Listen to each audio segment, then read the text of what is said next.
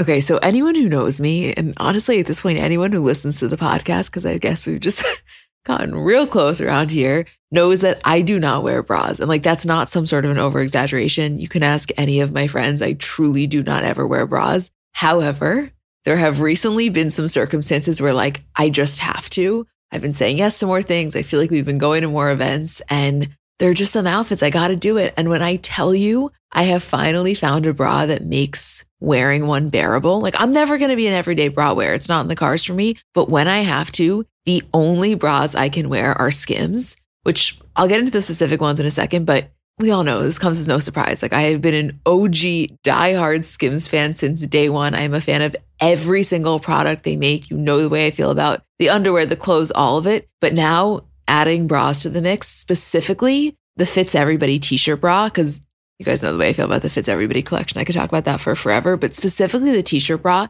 it's just so comfortable. I don't know, the straps don't dig into you. It's probably the only bra I've ever worn where when I get home, I'm not like dying to take it off, which I cannot express how massive of a feat that is for someone like me.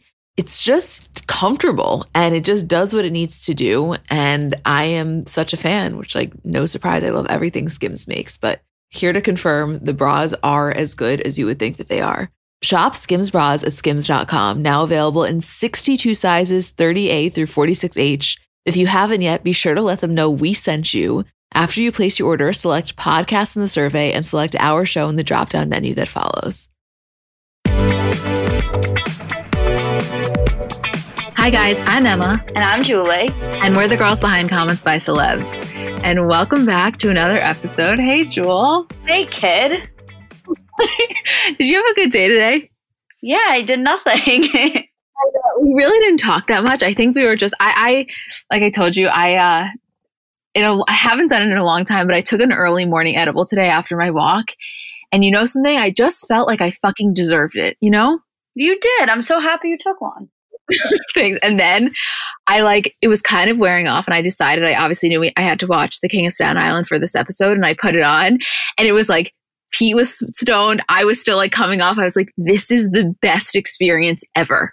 How good was it? I know we're going to talk about it more, but how good was it?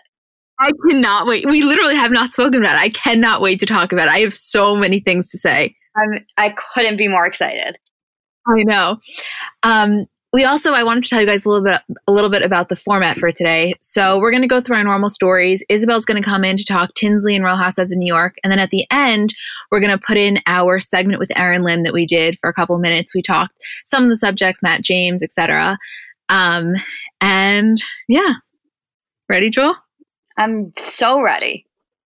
I wanted to mention two very important things before we started. And the first was, if you guys remember, about 2 weeks ago, we posted that we were matching donations up to $10,000 to the Loveland Foundation, which is an organization started by Rachel Coggle that, you know, provides funds for Black women and girls to be able to go to therapy, which, as you know, is something very near and dear to my heart. And we were overwhelmed by the response. We just posted it on our story, but in case anybody didn't see, we received about $15,000 in donations from Venmo, which we then donated $10,000 ourselves. So we were able to contribute $25,000 to that charity. And we are so, so, so grateful to everyone who donated because it's just such a worthwhile cause. And we were like freaking out over it, right? The response was incredible. It was like really, really touching.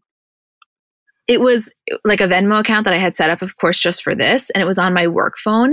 And all like this, I don't know, 10 minutes after we posted that thing, they started coming in and their receipts. And I was like, Julie, because we were like thinking, I don't know, maybe we'll get to 5,000. Like we're going to donate 10 no matter what. And then they were rolling in and we like couldn't believe it. It was unbelievable. It really was. Yeah. So thank you. And the second thing that I wanted to mention was, as you guys know, every week we're going to be highlighting one Black-owned business that we are really excited about. And this week, Isabel, honestly, again, she found it, but she sent it to me and I actually ordered. So the company is called Gilded, and they kind of describe themselves as like a luxury body care brand. And the woman who started it, her name is Blair Armstrong, and she's a dermatology physician's assistant. And the reason that I found it is their Instagram handle is @theartofbodycare. And I saw it on, Isabel had like sent it to me, but I didn't order it right away. And then I was scrolling And I'm a big fan. I don't know if you guys ever do this, but of dry brushing. It's like amazing for lymphatic drainage and it's really good for cellulite. And they have these ones that are in black and white marble. They're the most beautiful body brushes. It honestly hasn't gotten here yet, but the reviews are amazing. I'm really excited. So I will keep you posted on that. But definitely check out this company. It seems amazing. It's at The Art of Body Care on Instagram and the name is Gilded. Okay, Jewel, you ready? So ready. Okay, let's fucking do it. I also want to mention, we got into Matt James with Aaron Lim, but let me just put it on the record. I'm pumped for this one. I think he is so goddamn sexy. It is about time they had a Black Bachelor, and this may be the only season that I actually watch. Right? Yeah, retweet to that. Yeah. Okay, so we are starting off with a continuation of our Vanderpump rules. So, I mean, Vanderpump news. Our Vanderpump like, normally I would cut that out, but like it's fine, right? I'm feeling very loose right now. I kind of am feeling like, I don't know, just very alive. Okay, good. I'm glad. Okay, so as you guys know, last time we were speaking about how Kristen and Stassi both got fired, in addition to a couple of the other castmates. And since then, two wild things happened. First of all, Lisa Vanderpump released a statement, and second of all, on June 13th. News breaks that Stassi and Beau are pregnant with their first child. Talk about timing. Yes. And before we even get into it, I want to read this to you guys because Julie and I found it really interesting, and I think that you would too. So there's a woman, her name is Tracy Morrissey, and she is a journalist. And she posted a series of a couple of stories right after the pregnancy news broke.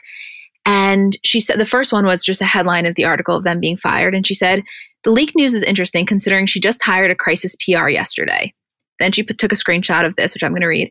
Their new representative, Steve Honig, told Page Six on Friday, Stassi and Kristen acknowledged what they did was wrong, have apologized and been punished.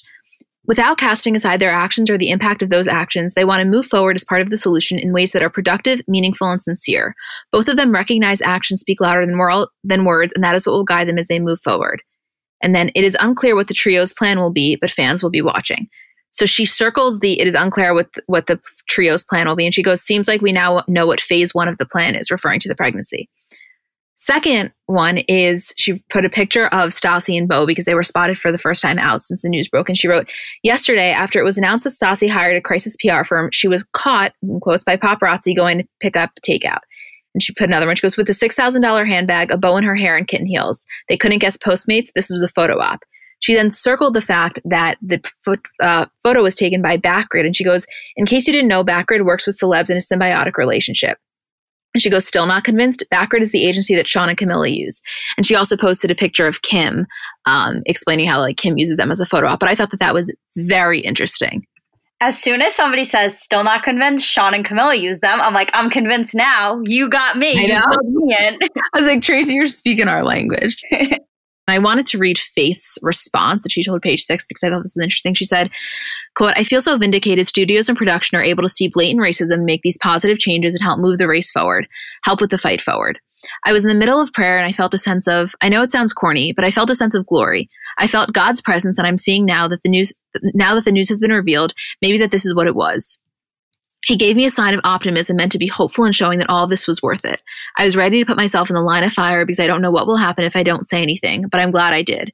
Now I'm seeing Bravo follow suit, releasing women that have given crazy ratings for them because they want to be on the right side of history, and I'm seeing people are finally hearing us.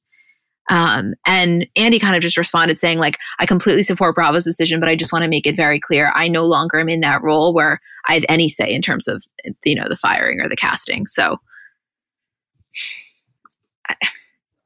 there's not a lot to say. You know, like, there's not a lot to say. We gave our opinion. You know how we feel about this. I just think that, you know, I agree with the articles that I was reading. I'm very curious as to their next move because, you know, like we said, there is a certain group of people that will be devoted to them no matter what. They're core followers. And I wonder, you know, if Stassi's going to take them on her pregnancy journey or kind of how that's going to go down. Clearly, she's not coming back to Bravo, but I'm just curious how she kind of handles this. Yeah. Okay, I know that I'm going a little bit out of order, but we have to talk about King of Staten Island, Julie. That's fine because I'm so excited. It was so good. Okay, for anybody who doesn't know, this was released on June 12th, and it's basically a semi-biographical story about Pete Davidson. It's directed by Judd Apatow. It's written by Pete and Judd. and it is so good. I cannot recommend it enough. Julie, what did you think? Tell me your initial reaction. No, I mean, I loved it. I felt like it was one of those movies, and this just could be the amount of like screen time of Pete Davidson, but I was like, I genuinely felt like it was one of those movies that I was like annoyed when it was over. I felt the exact same way. And you know me, I'm not a movie watcher. Yeah, I was actually surprised that you did it in time for the podcast. Yeah, I couldn't stop. Like, I wanted more. I really like him in this role, you know? Like, in this. Exactly who he is. Yeah. No, but I don't even mean that. I'm saying like as an act, you know, in this type of acting, I guess. Yeah, I thought he was excellent. I thought he was excellent. I thought, can I tell you my favorite part of the movie? It doesn't give anything away. Yeah. My favorite part of the movie is this one tiny scene where he's watching SpongeBob and the sister's leaving for college and they're like, come say goodbye, like she's leaving. And he's like, oh, it'll just be over in a minute. I know. First off, like, in the I'm not giving anything away, but in the very beginning, within the first, 20 minutes, we're watching him have sex. Not actually, but basically, I'm like, Julie is going to fucking love this one. You know? Yeah, amazing. I saw, like a lot of tweets that were saying like, okay, I get it now, which I think I've gotten it for a while. I mean, clearly I'm not in the same category as you, but like, I really got it watching this. You like got it, right? Got it. Yeah. I don't know. To me, he's one of those people where I don't get how anybody doesn't get it. Like, I definitely do get it, but how people could not be into it. But I don't know. I think something about him that is so attractive is he really is very humble, you know, and it's noticeable. And I recognize clearly this was a movie, but you could tell that was just his sense. Like, which some could argue comes from the fact that he is, you know, obviously admitted that he has low self-esteem, but I think it's more than that. Like, I think he is just a very kind of humble, grounded guy. Yeah, I so agree. Also, I think the decision to have him with kids in the movie was fucking genius. It was the best thing that ever happened to me. Genius. When he's walking with that little girl, I'm like, okay, I can't handle it. Yeah, it was so good. I thought that, I mean, first of all, the cast is also amazing. Yeah, okay, so it's Maude Apatow, who's, of course, Judd's daughter, Marissa Tomei, Bill Burr, Moises Iris, who, if you guys remember, is Rico from Hannah Montana, Pauline Chalamet, Steve Buscemi, Bel Powley, Carly Aquilino, Machine Gun Kelly, a bunch of more people. It was just very, okay, this is how I felt. Can I tell you something? Yes. Do you remember when Pete was talking about how he looks up to Adam Sandler kind of more than anyone because he loves the fact that he's at this point in his career when he can just like have his friends in movies with him? Yes. Like, I recognize not all of these people are his friends, but the fact that he could have, you know, Machine Gun Kelly and Maude, of course. That's exactly what he meant. Right. Like, and I just think that there's something really still like best friends with. Exactly. His grandpa in the movie is his grandpa. Oh my God, I didn't know that. And I think from what I heard that some of the guys who are at the firehouse, like obviously not Steve Buscemi, but like a couple of the other ones were actually Pete's dad's friends from like their fire station. Wow. Also, for people who don't know, Pete's dad died. He was a firefighter and he died in 9/11. So the movie's dedicated to him and his dad's name was Scott. And Pete's character in the movie is Scott. Yeah, it's very touching. And you could tell that, like, even though he was acting, that clearly he was going through that same sense of emotions while doing it. You know, like, you're in a firehouse that's your dad's, you know, I think he probably just felt very connected to his dad throughout the entirety of filming. Yeah, definitely. Also, this is very weird, the whole thing with it being pulled from the drive-in theaters. Yeah, I don't know. I think that was just an error. Like, I don't think it was ever meant to be put into theaters or drive-in theaters. Oh, let me just read this from Variety, just in case anybody was confused. So there was a headline that it was like, King of Staten Island pulled from all theaters, meant, of course, only drive-in because of Corona. And it said, Pete Davidson's The King of Staten Island was pulled unceremoniously and mysteriously from drive-in theaters last week, reports Variety. The semi-autobiographical film, which offers a comic take on SNL stars Pete Davidson's childhood in the borough, was instead released Friday for video only. Quote, there was no explanation from Universal, one drive-in theater owner told the outlet. They changed their mind. Insiders at Universal blamed the change on an internal misunderstanding. The King of Staten Island was always intended to premiere exclusively on demand. However, some executives unintentionally booked the film in about 100 theaters, an unnamed source is quoted explaining. When they realized the mistake, the studio went back to theaters and asked them not to play it. So random, no? It was very weird. I that's not the first time I was reading that that's happened to Universal. I think it happened with Trolls World Tour also. That must be suck to be the person who fucking... Like, that's like panic that comes over you. You're the one that booked it, you know? I would love to see this movie at a drive-thru. I know that's like kind of throwing salt on the wound, but this is like, as you were saying it, I was like, this is the perfect movie to watch in a drive-in theater. It is, and can I give you a comparison that I think you're totally going to agree with? You know, one that also was like that? Booksmart. Yes. You saw Booksmart? Yeah. I'm shocked. I'm just shocked whenever you see any movie. It has nothing to do with like the actual substance of the movie. Me, Julie, not you, other Julie, and my dad all took an edible and went to see it. It was one of the most fun I've ever had. I do remember that. Yeah. Okay, next thing we wanted to talk about. Julie, take this one away. Outer Banks. You know this isn't my thing, but I know you're really excited because this just broke about an hour ago. I'm so excited about this. So Chase Stokes, who plays John B., and Madeline Klein, who plays Sarah Cameron in the show, went Instagram official today, which is like the best thing ever. But I think that everyone knew that they were dating, but this was the first time that they've confirmed it. But if you look at their comments, they always comment the sweetest things back and forth to each other. So I think we were just like waiting, but he posted a picture of her today and they were like sitting on the beach and captioned it, "Cat's out of the bag." People were losing it. People went wild. Rhea and Fran are like losing it, I think. Oh, yeah. But they always do. They did an interview with him. I remember that. I know. I have to start Outer Banks solely for the fact that I'm like starting to not understand my For You page on TikTok. You have to watch. It's like weird that you haven't. I know. She is a beautiful woman. Oh my God. Beyond. And he is, no, I can't. Once you watch, then you're going to be like, I cannot. Yeah, I got it. I have to. Okay, that's on the list. He's beyond. Yeah, no, it's one of those, it's overdue. I know that I have to. I'll just get my shit together and I'll do it. This is a good reminder. Thank you. You know how we always talk about like guys with specifically hot names? Mm-hmm. Chase Stokes is probably the hottest name I've ever heard. First of all, Chase Stokes is probably a surfer, and also like I could have a whole persona for Chase Stokes just based on that name. Actual persona, which we know. I don't know his persona. I know nothing about him. That's true. In my mind, he's like, you know, lives in Malibu a lot, not all year round, but he's probably spent a lot of time in Malibu. I could see him being friends with Brody Jenner. Couldn't you? He's too nice for Brody Jenner. Right. He's like the nice guy in that group. He's like the Brandon of the Brody. You know? Chase Stokes respects women way too much to be friends with Brody Jenner. I have to watch.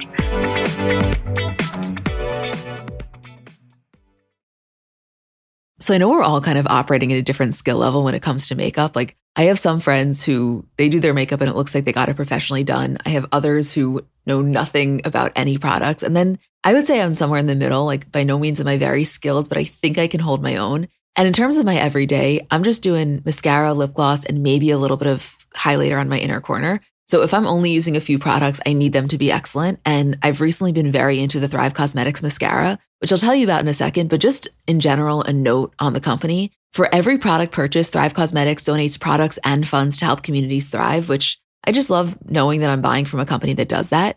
And in terms of their mascara, so it's the Liquid Lash Extensions mascara. You guys have seen that. It's the viral turquoise tube. I saw it all over social media before I ever started using it. And it's a unique formula that creates tubes around each eyelash to lengthen them. It's also super easy to remove. So it slides right off with warm water. It doesn't leave smudges. And the ingredients are really nourishing. So they support longer, stronger, and healthier looking lashes over time. It really just gets the job done. Like you will see what I mean when you try it. Refresh your everyday look with Thrive Causemetics, luxury beauty that gives back. Right now, you can get an exclusive 10% off your first order at thrivecausemetics.com/CBC. That's Thrive Causemetics, CAUSEMETICS.com/CBC for 10% off your first order.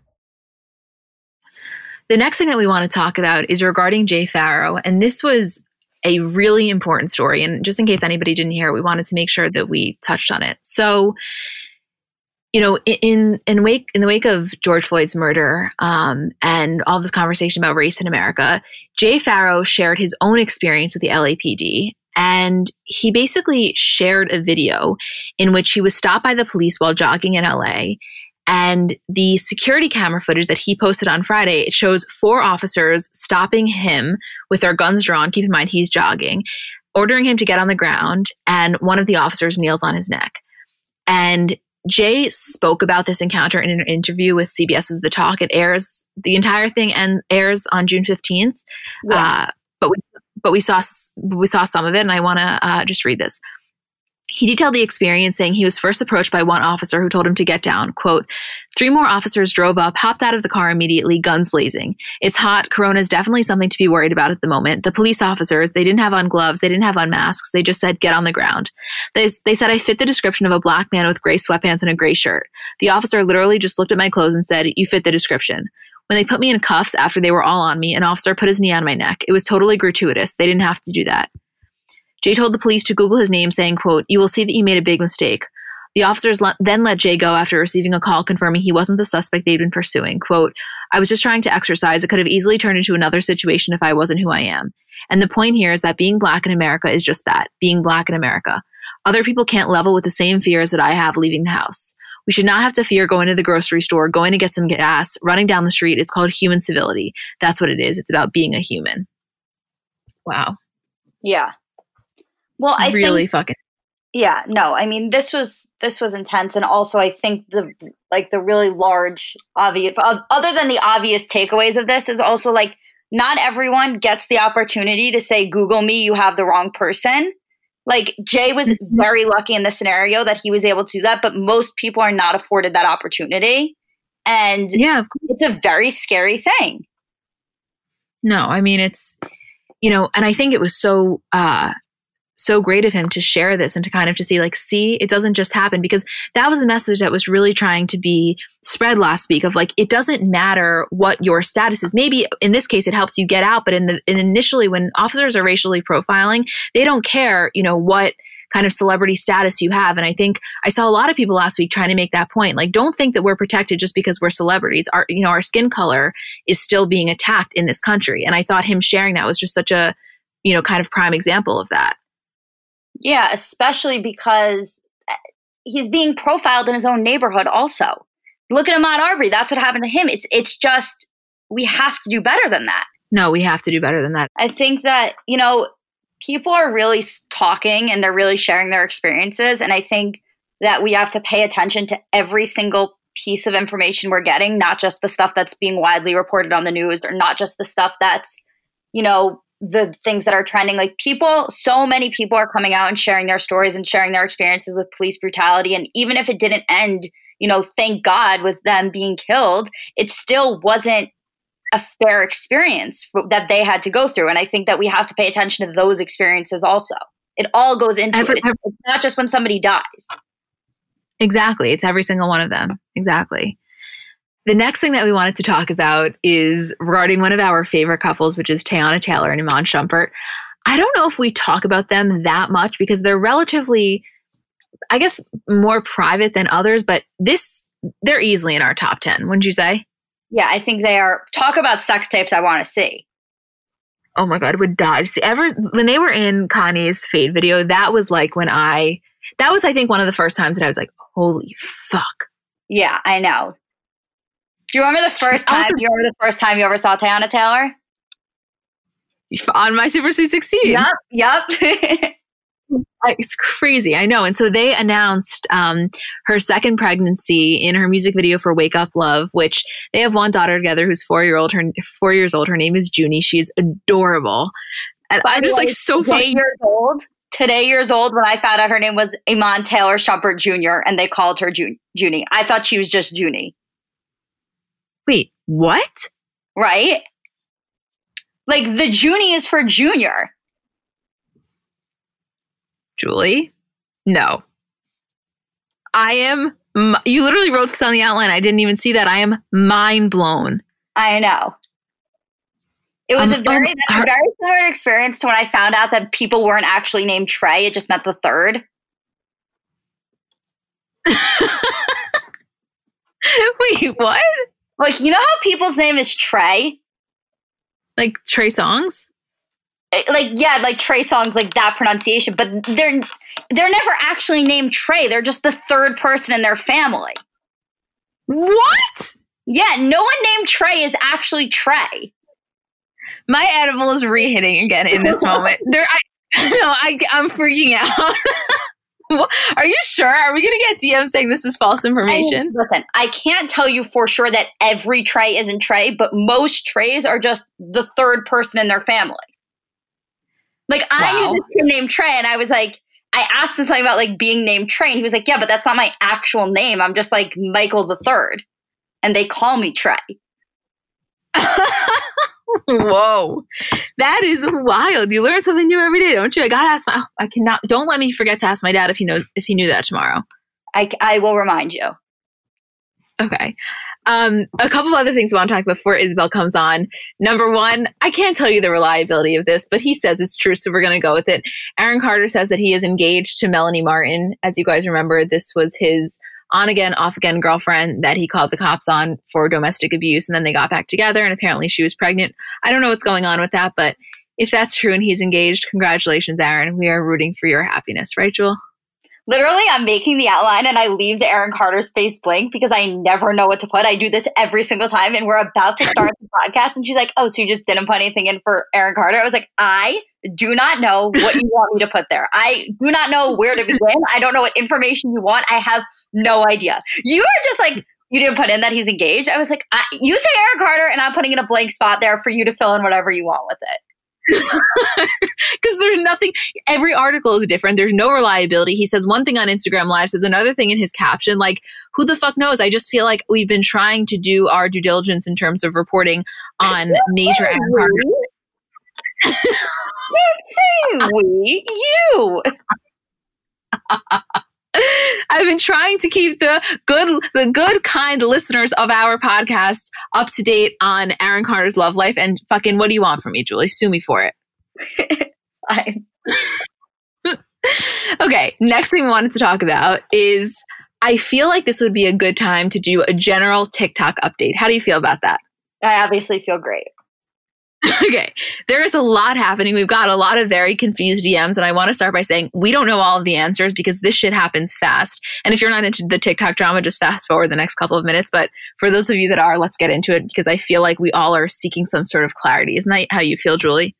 Yeah, I'm actually very confused. I'm usually know exactly what's going on with them, but I actually feel like I've actually fallen out of the situation and the knowledge of it. We know this shit like the back of our hands, and I suddenly feel like, you know, I don't know. I feel like myself when Apple gets a new update and I'm like, where the fuck are my texts? That's how I feel in this moment. But yeah, exactly. Here we go. You ready? Yeah. So as you guys know, there was the Hype House and the Sway House, which were two of the main content creators' house, in addition to Clubhouse Beverly Hills, which is like Daisy Keech, Abby, etc. And the Sway House was, you know, Bryce Hall, Griffin Johnson, Jaden, Josh, Keo, etc. And the Hype House was, you know, Lil Huddy, Thomas, Alex, Cover, the Lopez brothers, kind of, Nick Austin, etc. There was always the middle ground, which was like Taylor Holder, Nate Wyatt, Kellyanne. And in the last couple of weeks, there has apparently been a little bit of a like joining of forces. And so some of the Hype House members, in addition to some others like Taylor, moved into this massive mansion, which was the old FaZe Clan house and the old Justin Bieber house. And this house is insane. It's 10 bedrooms, 16 bathrooms, worth almost $10 million. When the FaZe Clan people were living there, and it was called the Cloud House, apparently they were paying $80,000 a month. I mean, it's ridiculous. And I don't know if you read about this, Julie, but you know, what's been going on apparently is, or what they are getting a lot of criticism for is like, one of the issues with the Hype House and also with the Sway House, which we'll get into Sway House stuff in a second, is that, you know, these addresses leak and then they're very well known and people kind of come up, and it's becoming, now that they're getting more famous, this is running a little bit more rampant in terms of people just showing up. And so a lot of the criticism they got is like, why are you choosing a house that is literally one of the most recognizable, well-known like addresses and houses, you know? I just don't get it. Like, I feel like influencers in LA play musical houses. No, this is something that I can't imagine this, you know? I also can't understand it because to me, moving is the single most stressful, annoying process in the entire world. And to just do it for the hell of it seems like a foreign concept to me. No, I know. I think the one difference here is, though, it's not like this was their childhood home that they had so much stuff in. Like, they just moved into the Hype House less than a year ago. So how much stuff can, you know what I mean? Like, it was easier than having lived there forever. But I agree with you. It seems incredibly inefficient and bothersome. Yeah, it just seems like unnecessary stress. I don't know. To me, is Sway House and Hype House on good terms again? Like, they're fine? Oh, they're on great terms. Yeah, I mean, listen, we all know that Josh Richards and Bryce came out with that diss track called Still Softish about Little Huddy. Literally a day after that, they were hanging out and like they were making a joke about it. But I think now they're especially on good terms, considering the fact that like they're kind of meshed together. Jaden and Josh moved out of the Sway House, presumably to, you know, pursue their music careers. Who really knows? Blake, I guess, may be moving in. And so I think like Bryce and Griffin and everybody, they recognize like Taylor's living in the Hype House. Like we have more power when we're all on good terms, you know? And then a couple of other questions I have are, what's the deal with Jaden and Josh? Where are they living? They're not Sway House anymore. And also, like, I feel like it's a frat. You know what I mean? Like, I feel like you can live off campus but still be in the house. Oh, for sure. I think that's what's going on with them. But Jaden and Josh are like, we're not in Sway anymore. Because I think that their whole thing is this is my hypothesis and kind of what I've seen on Twitter. Like, and honestly, they may have uploaded a video that I didn't watch yet, but I think that the thing is like they're trying to pursue their, you know, movie careers, singing careers, potentially acting careers. And I think that the issue with being associated with Sway, and this is kind of my like hypothesis, but I think that is probably true, is when you're in something so closely, I think that you then have to take the fall for your fellow like housemates' actions. And I think if they're really trying to build legitimacy in this business, they're trying to separate themselves for a little bit more autonomy. Okay, that makes sense. I'm gonna ignore the fact that I'm like, what is Josh trying to like separate himself for the purpose of? But that's fine. I know. My other thing is, why are we acting like that? Julie, why are we acting like I'm the expert? Like I feel like so like I'm sitting here like answering your questions as if I have any sort of inside knowledge. This is just my intuition. I can't. Okay, just know. I feel like my knowledge isn't as strong as it once was, and I feel like you still have it. So I'm just trying to like, let's just go back and forth for a second. First of all, do you think that Bryce and Addison are back together? I think they're definitely hooking up. I can't tell you definitely dating, but I think they're definitely hooking up. Yes. Okay. And by the way, how do you feel about it? Because I am here for that any day of the fucking week. Oh, I love it. I've always loved it. Love it, right? Love. Happy for them. Do you think that Jaden is going to be the Shawn Mendes of TikTok? Honestly, bold to say, I think that motherfucker already is. That is too bold to say.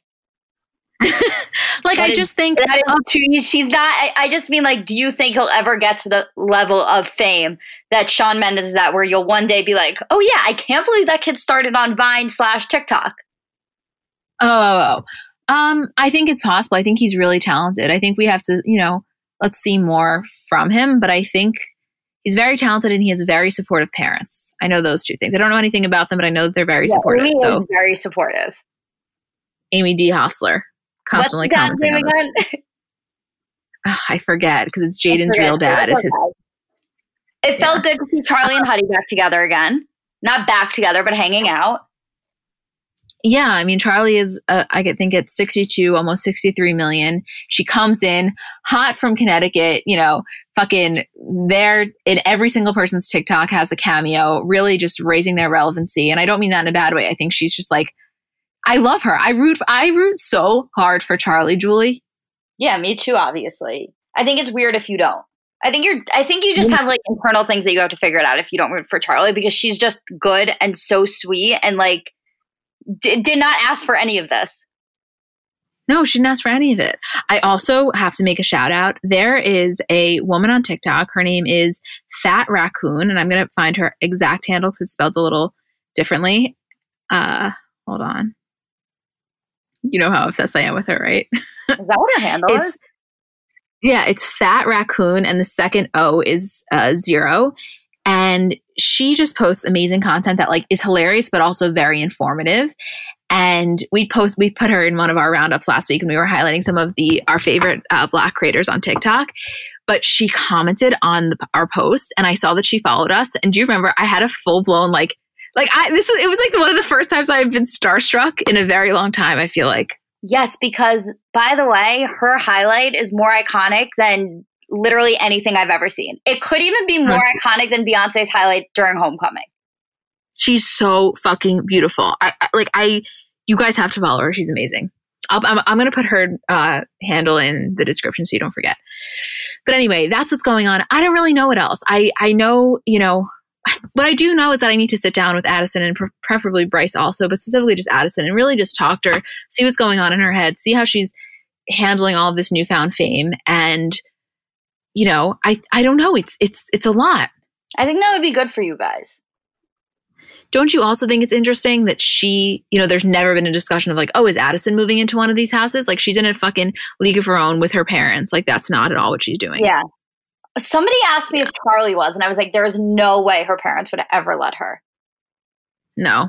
I don't even think she'd want to right now. No, I mean, she's still in high school. She's so young also. I think we forget how young she is.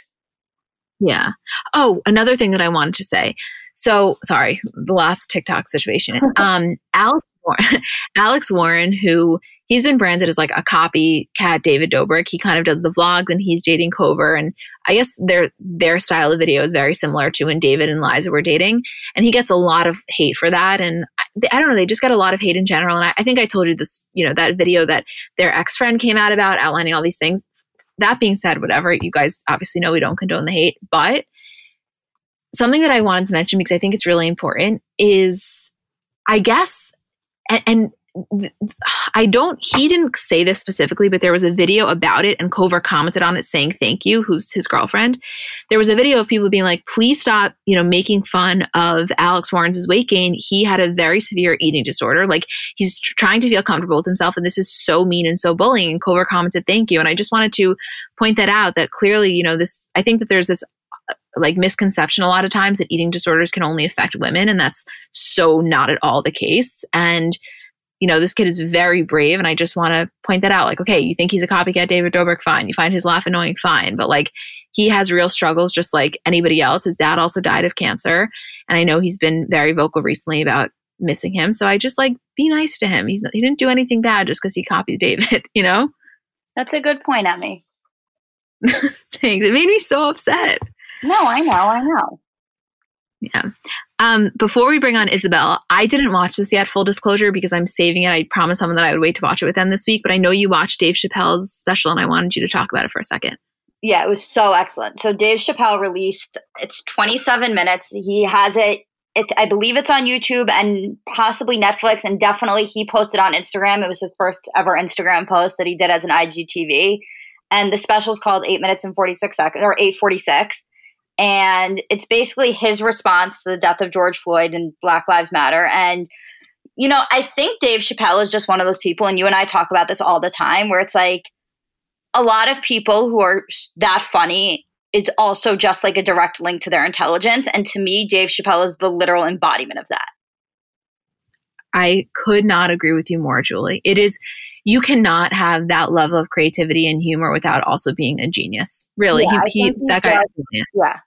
I think that he is an incredible voice during this time. I think that, I don't know, not everyone loves him. Not everyone loves his humor. Like, I totally get that. But I just think that, to me, I think he's just amazing at what he does. And so smart and so funny and so, like, captivating. I don't know. I'm a huge Dave Chappelle fan.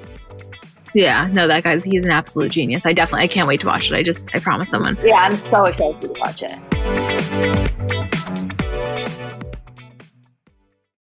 Doing your hair has the potential to be such a time-consuming process if you're not using products that really work for you, and honestly really work with you. And for me, I'd say generally speaking, my hair is pretty easy to manage, but it does get frizzy. I have a lot of split ends, so I'm always looking for things to manage the frizz. And recently I've been into a new product from OUAI. It's their anti-frizz cream. So it's a really lightweight cream. It provides immediate frizz control that lasts up to 72 hours and also heat protection up to 450 degrees. So you're kind of killing two birds with one stone. And the thing I really like about it is that it helps reduce and repair split ends while quenching dry hair with intense hydration. So you can feel like it just feels good on your hair. For me, I get out of the shower, I always spray in the leave-in conditioner. I've told you guys about that before, but I love it. A little anti-frizz cream and you're good to go. I love a lot of things from Way, but I like their detox shampoo. I don't use that every week, maybe once a week, maybe once every other week, but I feel like it gives my hair a really, really good clean. Frizz free up your schedule with Way. Go to THEOUAI.com and enter promo code celebs for 15% off any product. That's THEOUAI.com, promo code celebs. Okay, Isabel, you there? I'm here. Hi. Hi. I'm so happy to be back. I'm laughing though because when you were like, okay guys, like we're getting into our TikTok update. If you're not interested, just scroll forward. Like I was ready to scroll forward, but then I'm like, oh fuck, this is like live. Isabel does not care about TikTok at all. I love TikTok. I love the app and I'm on it all day and I'm always sending them to back and forth, but like I don't care about the houses and like the drama of the stuff. But I do love Addison. I'm sorry. It's okay. I hate that you don't watch Housewives, but we all have our thing. Yeah, but I got a break now. So who's the winner now? It's true. Wait, one quick thing that I want to say. Did I tell you this, Julie, that the second the like Little Huddy and Charlie video happened, Rhea texted me and she was like, holy fuck. And I sent her immediately a screenshot of what I texted you guys at 2:30. I was like, I know. I was like, I said the same thing. I was like, why do we care so much about this 15-year-old couple that like I feel, you know what I mean? Like here I am feeling like it's fucking Jennifer Aniston and Brad Pitt and it's Charlie and Little Huddy. They're the Jennifer Aniston and Brad Pitt of our generation. Oh my God, Julie, take it back. Never. Okay, here we go. Okay, so we're not going to recap episodes or go through them because there's just been so many and I feel like we can start fresh next week. But the two big things we want to talk about are Lori Loughlin and Tinsley. Do you want to read what Andy said? Yeah, so basically there were rumors swirling that Lori Loughlin was going to be cast on Real Housewives of Beverly Hills. And on Sirius XM Radio Andy, he said, quote, there's a whole narrative apparently that I'm pursuing Lori Loughlin for the Real Housewives of Beverly Hills. And the first I heard about that was Twitter, but it's not true. Lori Loughlin is a very nice person. She's going to have quite a story to tell. And she's always been lovely. So anyway, that's not true. Which, like, thank God. That would have been not a good... Yeah. Before all this scandal, she would have been a great addition to the show. In another world. Yeah, in another world, if none of this had happened, like she's the exact level of fame and wealth and like just everything that would have been perfect. And her kids are interesting, you know, and like becoming socialized of their own, almost like Delilah and Amelia. But obviously now that's over. Okay, Tinsley leaving Real Housewives of New York. This came out of left fucking field. Actually, not so left, a little right. It was just so... We had no warning, and I honestly hadn't even seen rumors of this swirling. It was the most graceful exit I've ever seen.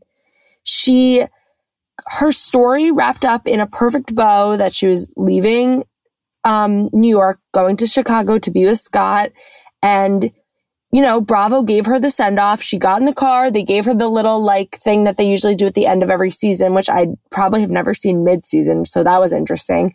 And she wrote a post on Instagram with like a whole carousel of images and stuff from her seasons. She wrote, thank you from the bottom of my heart to all my family and friends, all my fans and friends who supported me and are happy for my fairy tale ending. Without Roni, actually I learned it's Roni and I always said Rahoni in my head. I don't know. I would never have met my Prince Charming Scott. Being a housewife is such a fun experience, and I thank Bravo Andy and all the wonderful people at Shed Media and Bravo TV. Swipe for a trip down memory lane. Okay, very cute, whatever, a million emojis. So that was great. And Gibson Johns, who's one of my favorite people to follow on Twitter, we always repost his stories and I love him, tweeted something really interesting that I hadn't thought of, which is by choosing to leave Real Housewives, Tinsley joins a relatively small club of Real Housewives who have left their respective franchises on their own accord. Which, when you think about it, if a housewife leaves a franchise, it's usually because the network or someone wants them off. It's never on their own. Yeah, this was very graceful. The way that they went about it, the fact that you didn't get any sort of a sense of hostility. You didn't get any sort of, kind of unsaid behind the scenes. The vibe was like, this was clearly perfect timing. We're wrapping up in a bow and she's on her way. And I thought it was as graceful as they could have done it. Yeah, and they didn't try and drag her storyline out to like squeeze into a few more episodes so that she would finish out the season. Like, it was just, honestly, I really respected it and I liked it a lot. But I will say, so on Tinsley's post, Sonia comments, "And without me, you wouldn't have met. So happy for you, girl. You got the fairy tale. Moved to NYC to live with a true girlfriend," meaning herself, "who was there for you with open arms," with a hand raised emoji. "I got you on Real Housewives and my co-star introduced you to Scott, the man, heart, heart, heart. May all your dreams come true. I'm always here. Kissy face." Leah replies, "WTF?" ? Like, yeah. I don't think Sonia meant it with ill intent, but it just kind of came off that way. And then it was the weirdest thing ever. Forget about ill intent. It was like, why are you making her entire going away about you? I mean, it's literally Sonia. I have nothing else to say besides that. I wasn't surprised fucking at all. Like, it just was. It was what it was. So then I posted that on Comments by Bravo, and then Sonia commented, "Oh, I made the caption Real Housewives of Chicago," and she wrote, "OMG, Real Housewives of Chicago would be amazing." And then someone wrote, because there was a lot of, everyone was saying, like, "You didn't introduce her to Scott. Carol did." So someone wrote, "I feel it was without at Carol Radswell that they wouldn't have met, but okay." And she goes, "I introduced Tins to my Real Housewives girls." And then Dorinda writes, "At Sonia Morgan, your good deeds and introductions should not be forgotten. ! Heart, #thank you."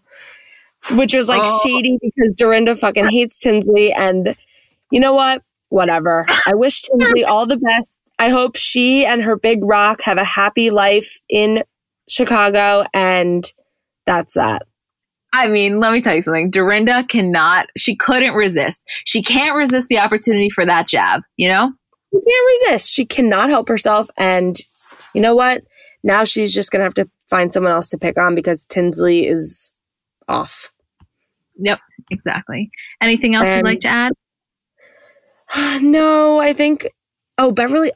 The shows are on hiatus for 2 weeks, so we won't have some updates for a little, or episode recaps, unless anything else interesting happens on social media. So yeah, that's all for now, folks. Okay, I love you.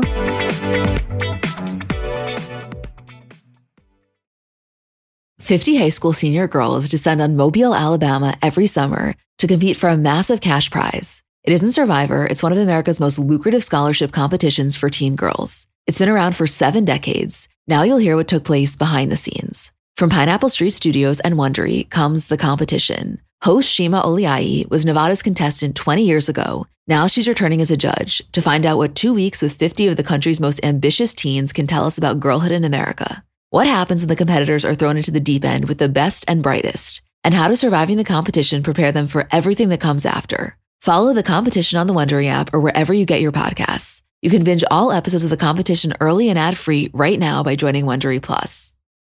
Apartments.com believes a dishwasher does more than just clean plates. It turns your whole place into a time machine by turning the time you would have spent washing dishes into extra time for you. That could mean more time to read, more time to knit, or more time to contemplate the vastness of time itself. With Apartments.com, finding somewhere to live with an elusive dishwashing/time-expanding device is easy. And listen, we all have our non-negotiables in terms of what we really want when looking for an apartment. I know for me, natural light has always been really important. I just know myself, and I am a happier person when I have that natural light throughout the day. And I also told myself that in my next place, I will definitely have a washer and dryer because you just can't beat that convenience. And I know it can be hard to find, but when you find it, I think it is so worth it.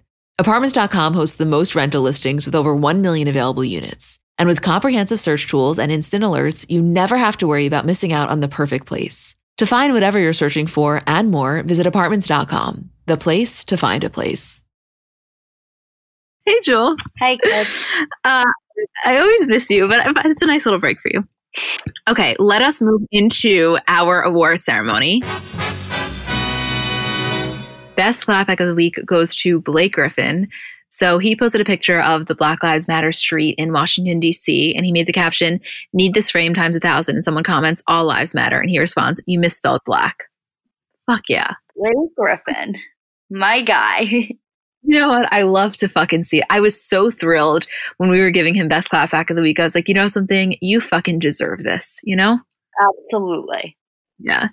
And funniest comment goes to Chelsea Handler. So Trump tweeted a quote from Senator Bill Cassidy that said, defunding police would be good for robbers and rapists. And Chelsea Handler responds, well, then you should love it. Julie that post that we were kind of debating on whether or not to do. I think it's in our top 10 highest engagement ever. Yeah, it is. It's crazy. The impressions were like a lot of millions. A lot of millions. Yeah. So I mean, it was millions. Well, because what Isabel was saying is true. Like typically when there's an amazing tweet or amazing clapback like that, it goes viral. But I think because Twitter has been so busy recently, it kind of somehow got lost. And so when I think it was Isabel who sent it, we were like, okay, this is really good, you know? Yeah. Yeah. Yeah, it was great. It really was great. How are you feeling about the Kardashian recap? Oh, you mean like the one thing that we have to talk about? I obviously won't talk about it though at length. Yeah, so, let's talk about it. There was a video that Jordan Clarkson had posted on his story from Savas's birthday, and they're all singing happy birthday to Savas, who, as you guys know, is one of Tristan's best friends in the world. And in the video, you see that Khloe has her arms kind of wrapped around Tristan, and he kind of has his arms wrapped around her. And they're like, they weren't posing for a picture. They were both, I think, on their phones videoing the celebration. But it was one of those moments where it was like, did this really happen to just be caught in the moment? And like, if so, is this the confirmation that we've been seeking that they are back together? That's my question, really. I don't know, but I wouldn't be surprised. It's like, I don't know if this is enough for me to say like, yes, they're definitely back together. I think that like one arm around one in one video for a second isn't enough. Like, I'm not convinced, but I would not be surprised in the slightest if they were. I mean, it's hard being a diehard Khloe supporter in a sense, because all you want is her to be happy. All you want is to root for her. But at the same time, when you see something like this, it's like palm in fucking face emoji. That is our general mood regarding this, you know? Yeah, I agree. I mean, listen, it's her life. I trust her enough to do what is best for her. And I trust her enough to know that like, if she's going through this, she understands the risks and ramifications of it. And if somebody's going to do something, there's nothing you can do to stop them. That's the thing that I think we've all learned, is that if Khloe really wants to be with Tristan, there's not enough hate on the internet that's going to get in the way of that. No, of course not. Nor should there be. You should never live your life based on other people's opinions, especially people you don't know. Like, I want her to do whatever she feels right. I would just be lying if I said that my guard isn't a little bit up, because we saw what a fucking manipulative asshole he was for like multiple times in a row. And, you know, as Maya Angelou says, when someone shows you their true colors, believe them the first time. And like, his true colors have been shown countless times. Oh, I mean, listen, it's not like they're going to get back together and I'm going to be fine with it. That's never going to happen. I just like, we'll see it play out again. It just like, it sucks to watch her do this to herself, I guess. I know. Although the optimistic side of me is like, you know what, maybe he will be different this time and whatever. And I hope that that's the case. But the other thing that I have to say is like, you know, Khloe has never been shy about being like into sex, and she's a very sexual person. She's horny, etc. And like realistically during quarantine, I don't think, especially around her kid, she's bringing in someone else like random that you don't know how serious their quarantine has been. So like on a very strictly sexual level, which I know we talk about a lot, but it's like amplified during quarantine. Like, this is an amazing situation. Like, to be trapped in a house with Tristan Thompson solely for the sex aspect of it, I'm sure is like fucking 10 out of 10. Yeah, I guess. I just like don't think there's a strictly sex aspect with her and him. I think there is for him, maybe, potentially. I just don't see it for her. No, she's giving him, I'm sure Khloe's the type where she what's the expression, like boyfriend privileges with, or like fiance privileges with boyfriend title. Like, I just think that she will always be better to someone than she has to be. Or than they are to her. Yeah, like she's Febrezing those fucking sheets. I just know it. Oh, 100%. 100%. Yeah. No, I mean, we'll see. Anything else that you wanted to add Kardashian-wise? I know we spoke a little bit in Patreon about Kourtney and Scott. Like, I just that the picture that Kim posted of the kids is the best thing that ever happened to me. Chicago and Saint specifically, I I couldn't really No, handle North it. looks like a different person. She's growing up right before our eyes, and it's a fucking trip. She looked significantly older in that picture. Yeah, because her teeth grew in. It's very bizarre. I mean, Like, of course her teeth grew in straight. Like, when I was 6, I had, like, these crazy buck teeth, but that's, like, because I sucked my thumb a lot. But still, it's, like, it's so not fair. Like, of course you don't need braces. They're a perfect fucking family. Really so goddamn beautiful, every single one of them. I live for those pictures. You didn't have braces, right? I had braces. Really? I've never seen a picture of you with braces. I didn't have crooked teeth. It was just for like alignment or something. Like jaw-wise, I think. Crooked? No, like jaw-wise, I'm saying. Oh, right. I think. I don't know. Great. I just had crazy spaces in between my teeth. Yeah. You have good. No, oh, wait, what? You always think your teeth are too little, right? They're really small. They're very little. I think they're just cute. Thank you. Well, we love you guys so much. We're going to cut now to our conversation with Erin Lim, host of Snapchat's The Rundown and Binge Club and correspondent for E! News. Hello. Hi, how are you? I miss you. I'm so happy that you're here with us again. Oh my gosh, I'm so happy to be with you guys through virtual weird devices and programs. Yeah, thank you for sticking with us. You are like the busiest woman ever right now. Can you tell everyone what's going on? I feel like you are on the air every single day. Yes, and I have a new show called Binge Club. It's on Snap, and it is your weekly download of what shows you need to be watching and binging right now. I give like a review, and if you should press play, pause, or just absolutely skip. So yeah, it's a fun show. It's keeping me super busy. I'm watching all of the shows in order for me to tell you which shows to watch. And then I also have the rundown 3 days a week, Monday, Wednesday, Friday. Oh, my show Binge Club, by the way, it's on Saturdays. So yeah, you just really, you just can't get enough of me. And then I'm also doing Daily Pop. I'm filling in for Carissa while she's on maternity leave, and that is weekdays, 12:30 Pacific on E! On the network. It's a lot of stuff. I mean, I remember we were talking about this the first time you were on, and how I always say, like, you, in my opinion, when I think of Snapchat shows, like, I think of you. Like, because you were one of the first ones to really, I feel like, just make that space kind of so integral. Thank you. Yeah, I mean, Rundown was the first show that kicked off the whole new Snap Discover platform. I mean, there was nothing that came before it. There was no example for us to go off of. And then basically every vertical show that you see these days are just what the Rundown is. So yeah, I'm super proud to continue to be a part of it 500 and something episodes later. Yeah. And what is it? An insane amount of downloads, right? Like it was. Yeah. We've got over 9 million subscribers.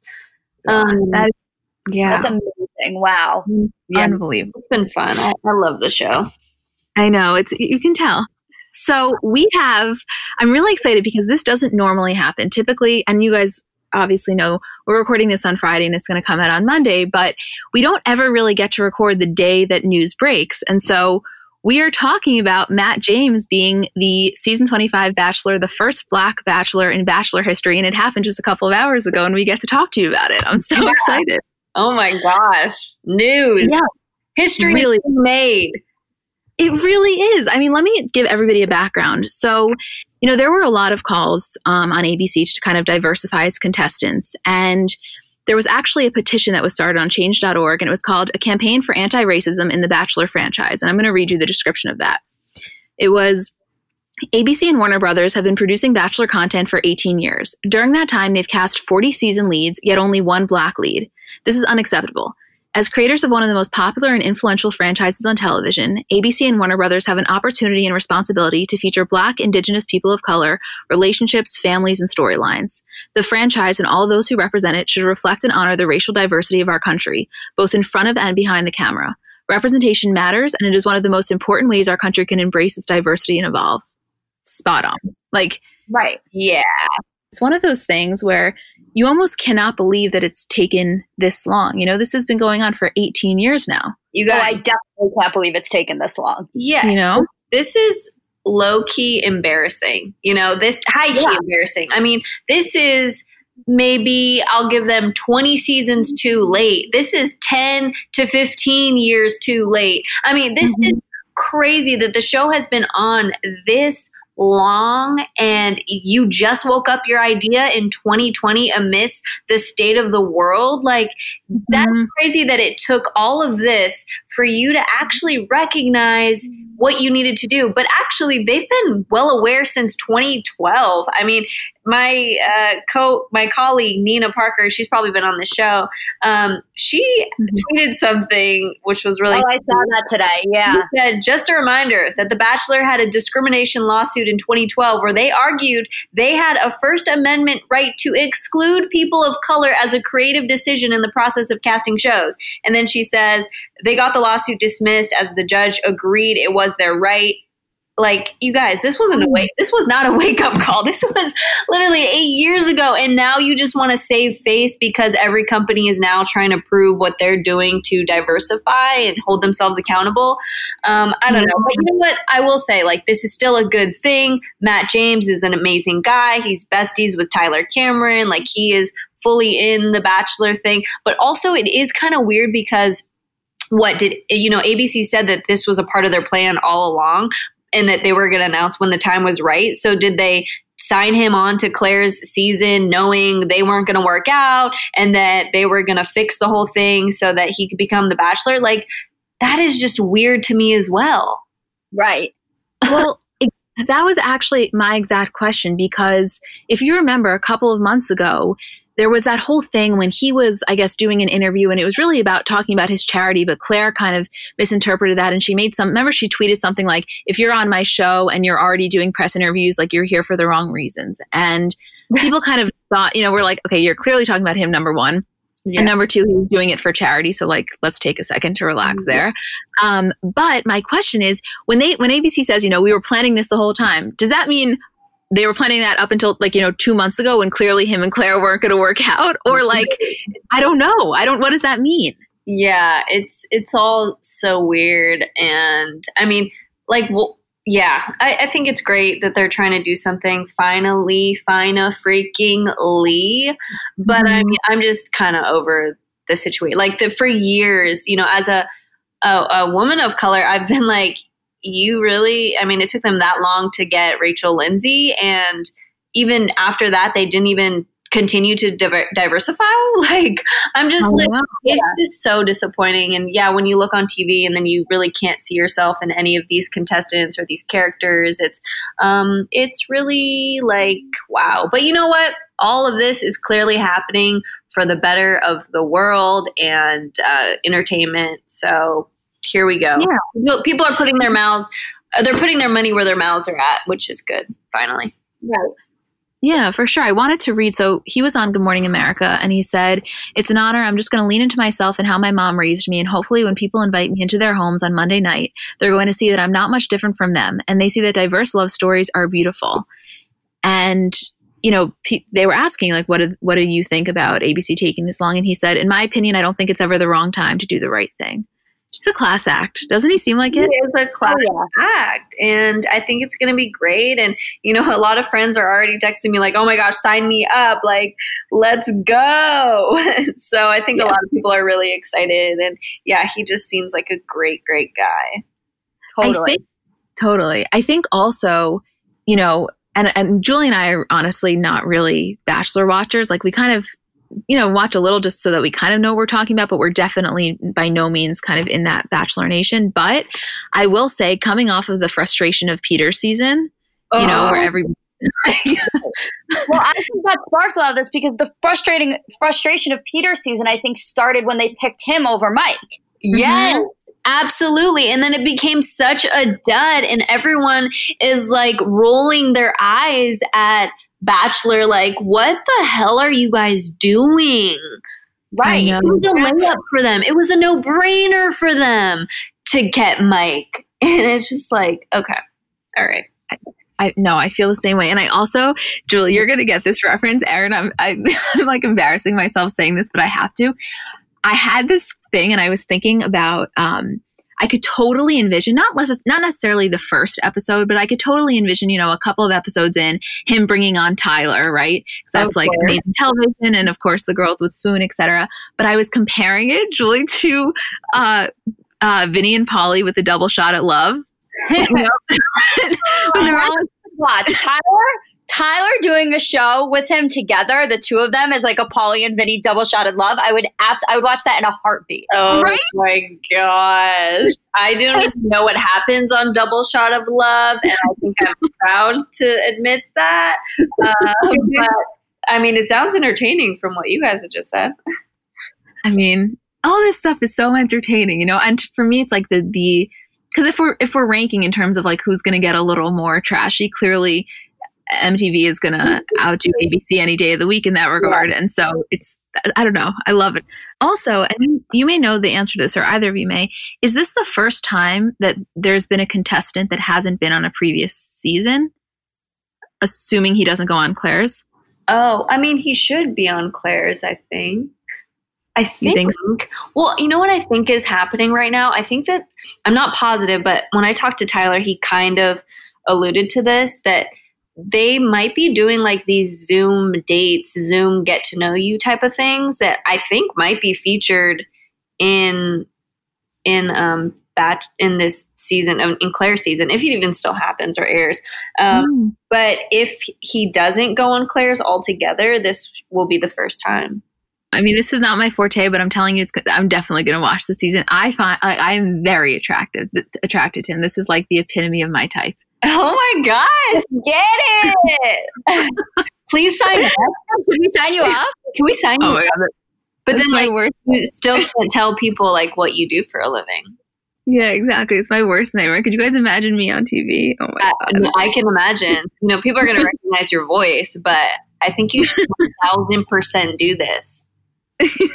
I was saying if I signed you up, Julie, I would lose my mind. Yeah, if you did that, like, Emma, please just do it. I would actually die. You would die, I know. That would be honestly the best thing that ever happened to me, I think. Julie, would you watch every week? That's actually the only way I would watch. Yeah, and we in Comments by Celebs, we'll definitely be watching you closely and all of the things that you put on your personal page. I know. It's like Inception. But anyway, we are really, really excited, and we'll see. I can't wait. I mean, I'm curious to see what else comes out about that. Yeah. In not as happy news, Kelly Clarkson, news broke on Thursday that Kelly Clarkson is filing for divorce from her husband, Brandon Blackstock, after almost 7 years of marriage, which, before I even get into the details, were either of you shocked? Because I was. Extremely. Yes. Could not believe that I was reading that news, actually, because every single time I've interviewed Kelly Clarkson, anytime anyone has spoken to Kelly Clarkson, she's always raving about her husband. She's raving about his kids that he has had from a previous marriage that she has taken on as her own. She loves the kids that they share together. It's like being a wife and a mother is her greatest job amongst all of the other jobs she has. Like, they would ride home from set together when she was taping her shows. Like, it just seemed like they were so in it forever. And I don't know, it kind of made me believe, and I have no intel on this, but did something happen during Corona, really sudden, that might have ignited this? Because a lot of people are splitting up during Corona when they're really getting to know their partners. So I don't know. Yeah. That's how I felt too. I mean, she always raves about him, I feel like. So I was very shocked by this. Yeah. Well, not to get all Julie, do not make fun of me, but in terms of astrology, this I have this one friend who's very, very into it, and she texts me all the time, and she's like, oh my God, another couple. I guess it's Venus is in retrograde, which is different than Mercury. Oh God. And it's very, very damaging for relationships. And she said to me way before we even saw any of these public ones, she's like, in the next couple of months, you're going to see so many celebrities break up. And it's really come to fruition. You literally sound like Corona's PR person. Like, no, this divorce wasn't our fault. This was astrology. Let them take it. Retrograde. Like, tell me more about it. Like, what do I need to know?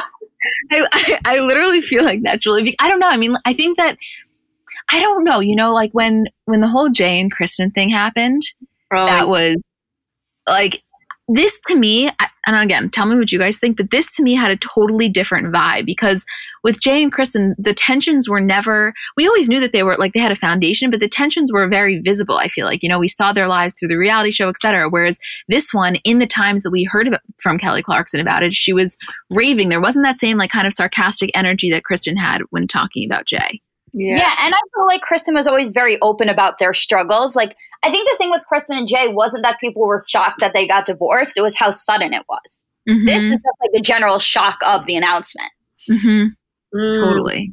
So for anybody curious about the background, because to be honest, I kind of forgot as well before we were looking this up. So they first met in 2006 when she was rehearsing before the American Country Music Awards. And her manager at the time was actually his dad. And he is also the former stepson of Reba McEntire, which I don't know. I knew that, but I completely forgot about it until this outline. And also Reba is one of Kelly's like mentors. I know. I mean, like Kelly has always spoken so highly of Reba. Like I felt like that was, she just looked up to her so highly, and that's a very interesting connection, I felt. Yeah. And they reconnected in 2012 at the Super Bowl when she was performing the national anthem, and Blake Shelton performed America the Beautiful, and he was managed by Brandon. So they were very much, they've always been in the same world. And then they started dating that year, 2012, and they got married in 2013 in Tennessee. Wow. I mean, just talk about being blindsided, though. I don't know if we ever will find out exactly what happened, if something happened that, randomly sparked all this, because Kelly just seems like, she doesn't seem like she would ever bash someone, or even if something bad happened to her in this process, or, so, and I'm not saying that maybe something she could have done. So I just feel like, with this, they might just go their separate ways, kind of peacefully. Mm-hmm. When we saw Kristen and Jay split up, it was not as amicable as it appeared initially. So, yeah, I don't know if other news will surface surrounding, what happened. I know. Definitely a shocker. Yeah, no, I'm very curious. The next thing we want to talk about, this is so sad. This was really came as a shock. So on Wednesday, the This Is Us Twitter account confirmed that Jazz Waters, who was the writer for This Is Us, passed away. They tweeted, "The entire This Is Us family was devastated to learn of Jazz Waters' passing. In our time together, Jazz left her mark on us and all over the show. She was a brilliant storyteller and a force of nature. We send our deepest sympathies to her loved ones. She was one of us. Rest in peace." And the day later, on Thursday, the LA County coroner confirmed that her death had been ruled a suicide.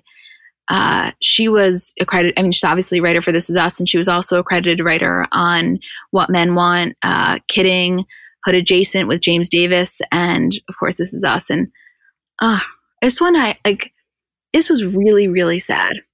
Yeah. Dealing with a death of anyone, a friend, is just, it's hard. And then dealing with suicide in particular is like a specific type of loss that is, it's just unexplainable. And, I've gone through that type of loss, and I feel for her friends and family. And, it's just mental health is so important.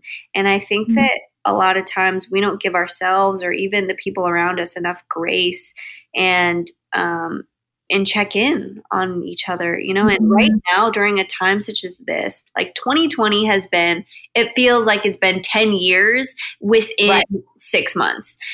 And I feel like even my mental health is in a state of I feel low lately, and I don't usually deal with depression. And so I can only imagine what people right now who do have mental health problems are going through. And I just think we need to just reach out to one another now more than ever, and say, hey, how are you doing? Health check.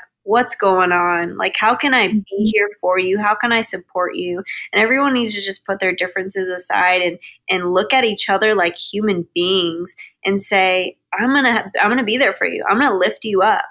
And I just hate to see that someone just who is so amazing be gone. I know. Yeah. No, it was heartbreaking. I wanted to read also Dan Fogelman, who's the creator of This Is Us, tweeted, "This news took my breath away. Jazz was absolutely brilliant and had so many stories still to tell. She made an indelible mark on our show, and my heart breaks for her loved ones." I think, I obviously didn't know her personally, but from everything that I read and, what people have said, I think that there's something really, really unbelievable about someone who's able to write something like This Is Us. Like, clearly that is someone that has a mind that is just brilliant. You know what I mean?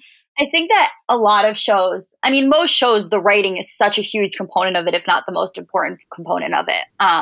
But with This Is Us, it was such a different type of show, and the storytelling was the show, and the ability to get those characters and that message and the different time periods that it's being written in and all connecting. It was so pertinent to the show and how important it was, and you could see that in the writing. So I think people really felt that.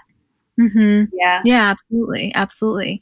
I also, just Erin, in response to what you were saying, I totally agree. I think that this is a time when people are almost like getting in touch with the part of themselves that they didn't even necessarily know was present, or maybe hadn't been paying enough attention to. And, the lack of distraction, I think, is also feeding into everything. Mm-hmm. And I'm curious for you, like, what have you found that's been helpful in terms of, just outlets? With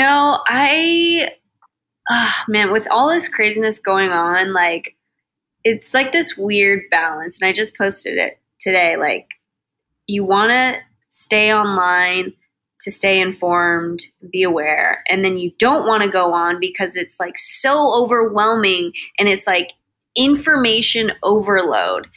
Mm-hmm. And there's a lot of negativity out there as well right now. And so I had to take a good 8 days off social media because I just felt like I was being whipped in so many directions with everything that I was seeing. And then I wanted to use my platform for good and be vocal and, support Black Lives Matter and all of, the good things going on.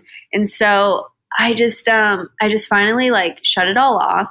I tried to stay away from news, but had my boyfriend keep me informed on the things that I needed to know about. And then I would do some yoga and some exercise and some reading and writing and just allowed myself to process everything that's going on. And actually today I just told myself I'm going to take a drive by myself, post up somewhere and just write it out. Just write how I'm feeling in this moment and what's going on around me and just let it go. Just let everything go.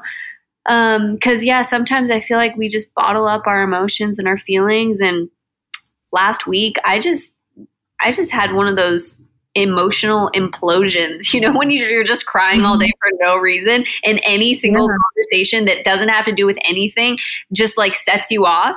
That was me just a couple days ago, where I could not get through the day without being emotionally overwhelmed. And I just can't imagine what some other people who are in different situations are going through. And so I think we just need to love ourselves, love others, and honestly, serving people really helps you feel so much better. If you need to just go and buy someone a coffee today and just don't even tell them you're doing it. Just say, this is what I do whenever I'm feeling really shitty.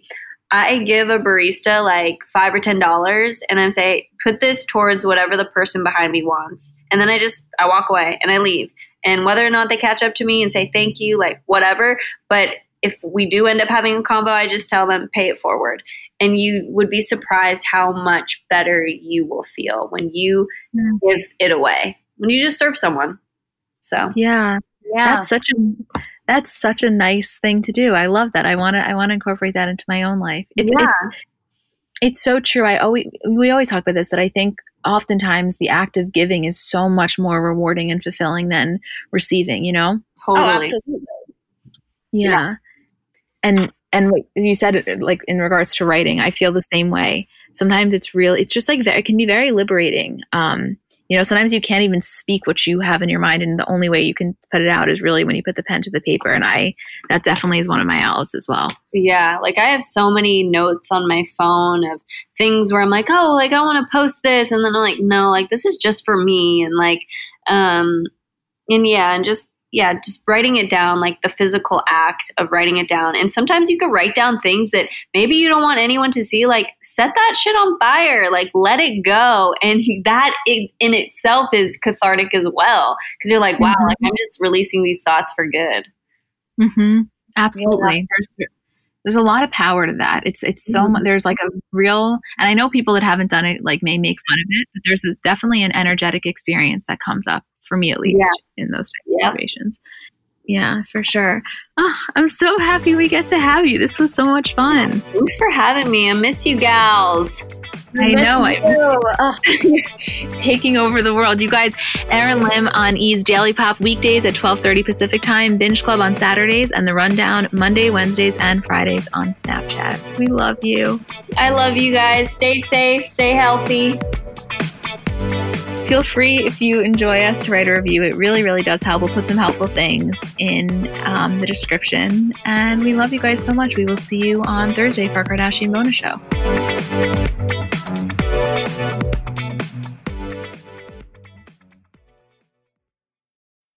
Welcome to Nada Yada Island. This season on Nada Yada Island. When we were new, they spoiled me. They even gave me a phone. But then, it's like I didn't exist. Don't take yada yada from your wireless carrier. Now with Metro, get that new customer feeling again and again. Introducing Metro Flex. Free 5G phones when you join, same deals as new customers when you stay. Only at Metro by T-Mobile. Just bring your number and ID and sign up for an eligible plan. After 12 months, trade in and get our best deals on select devices.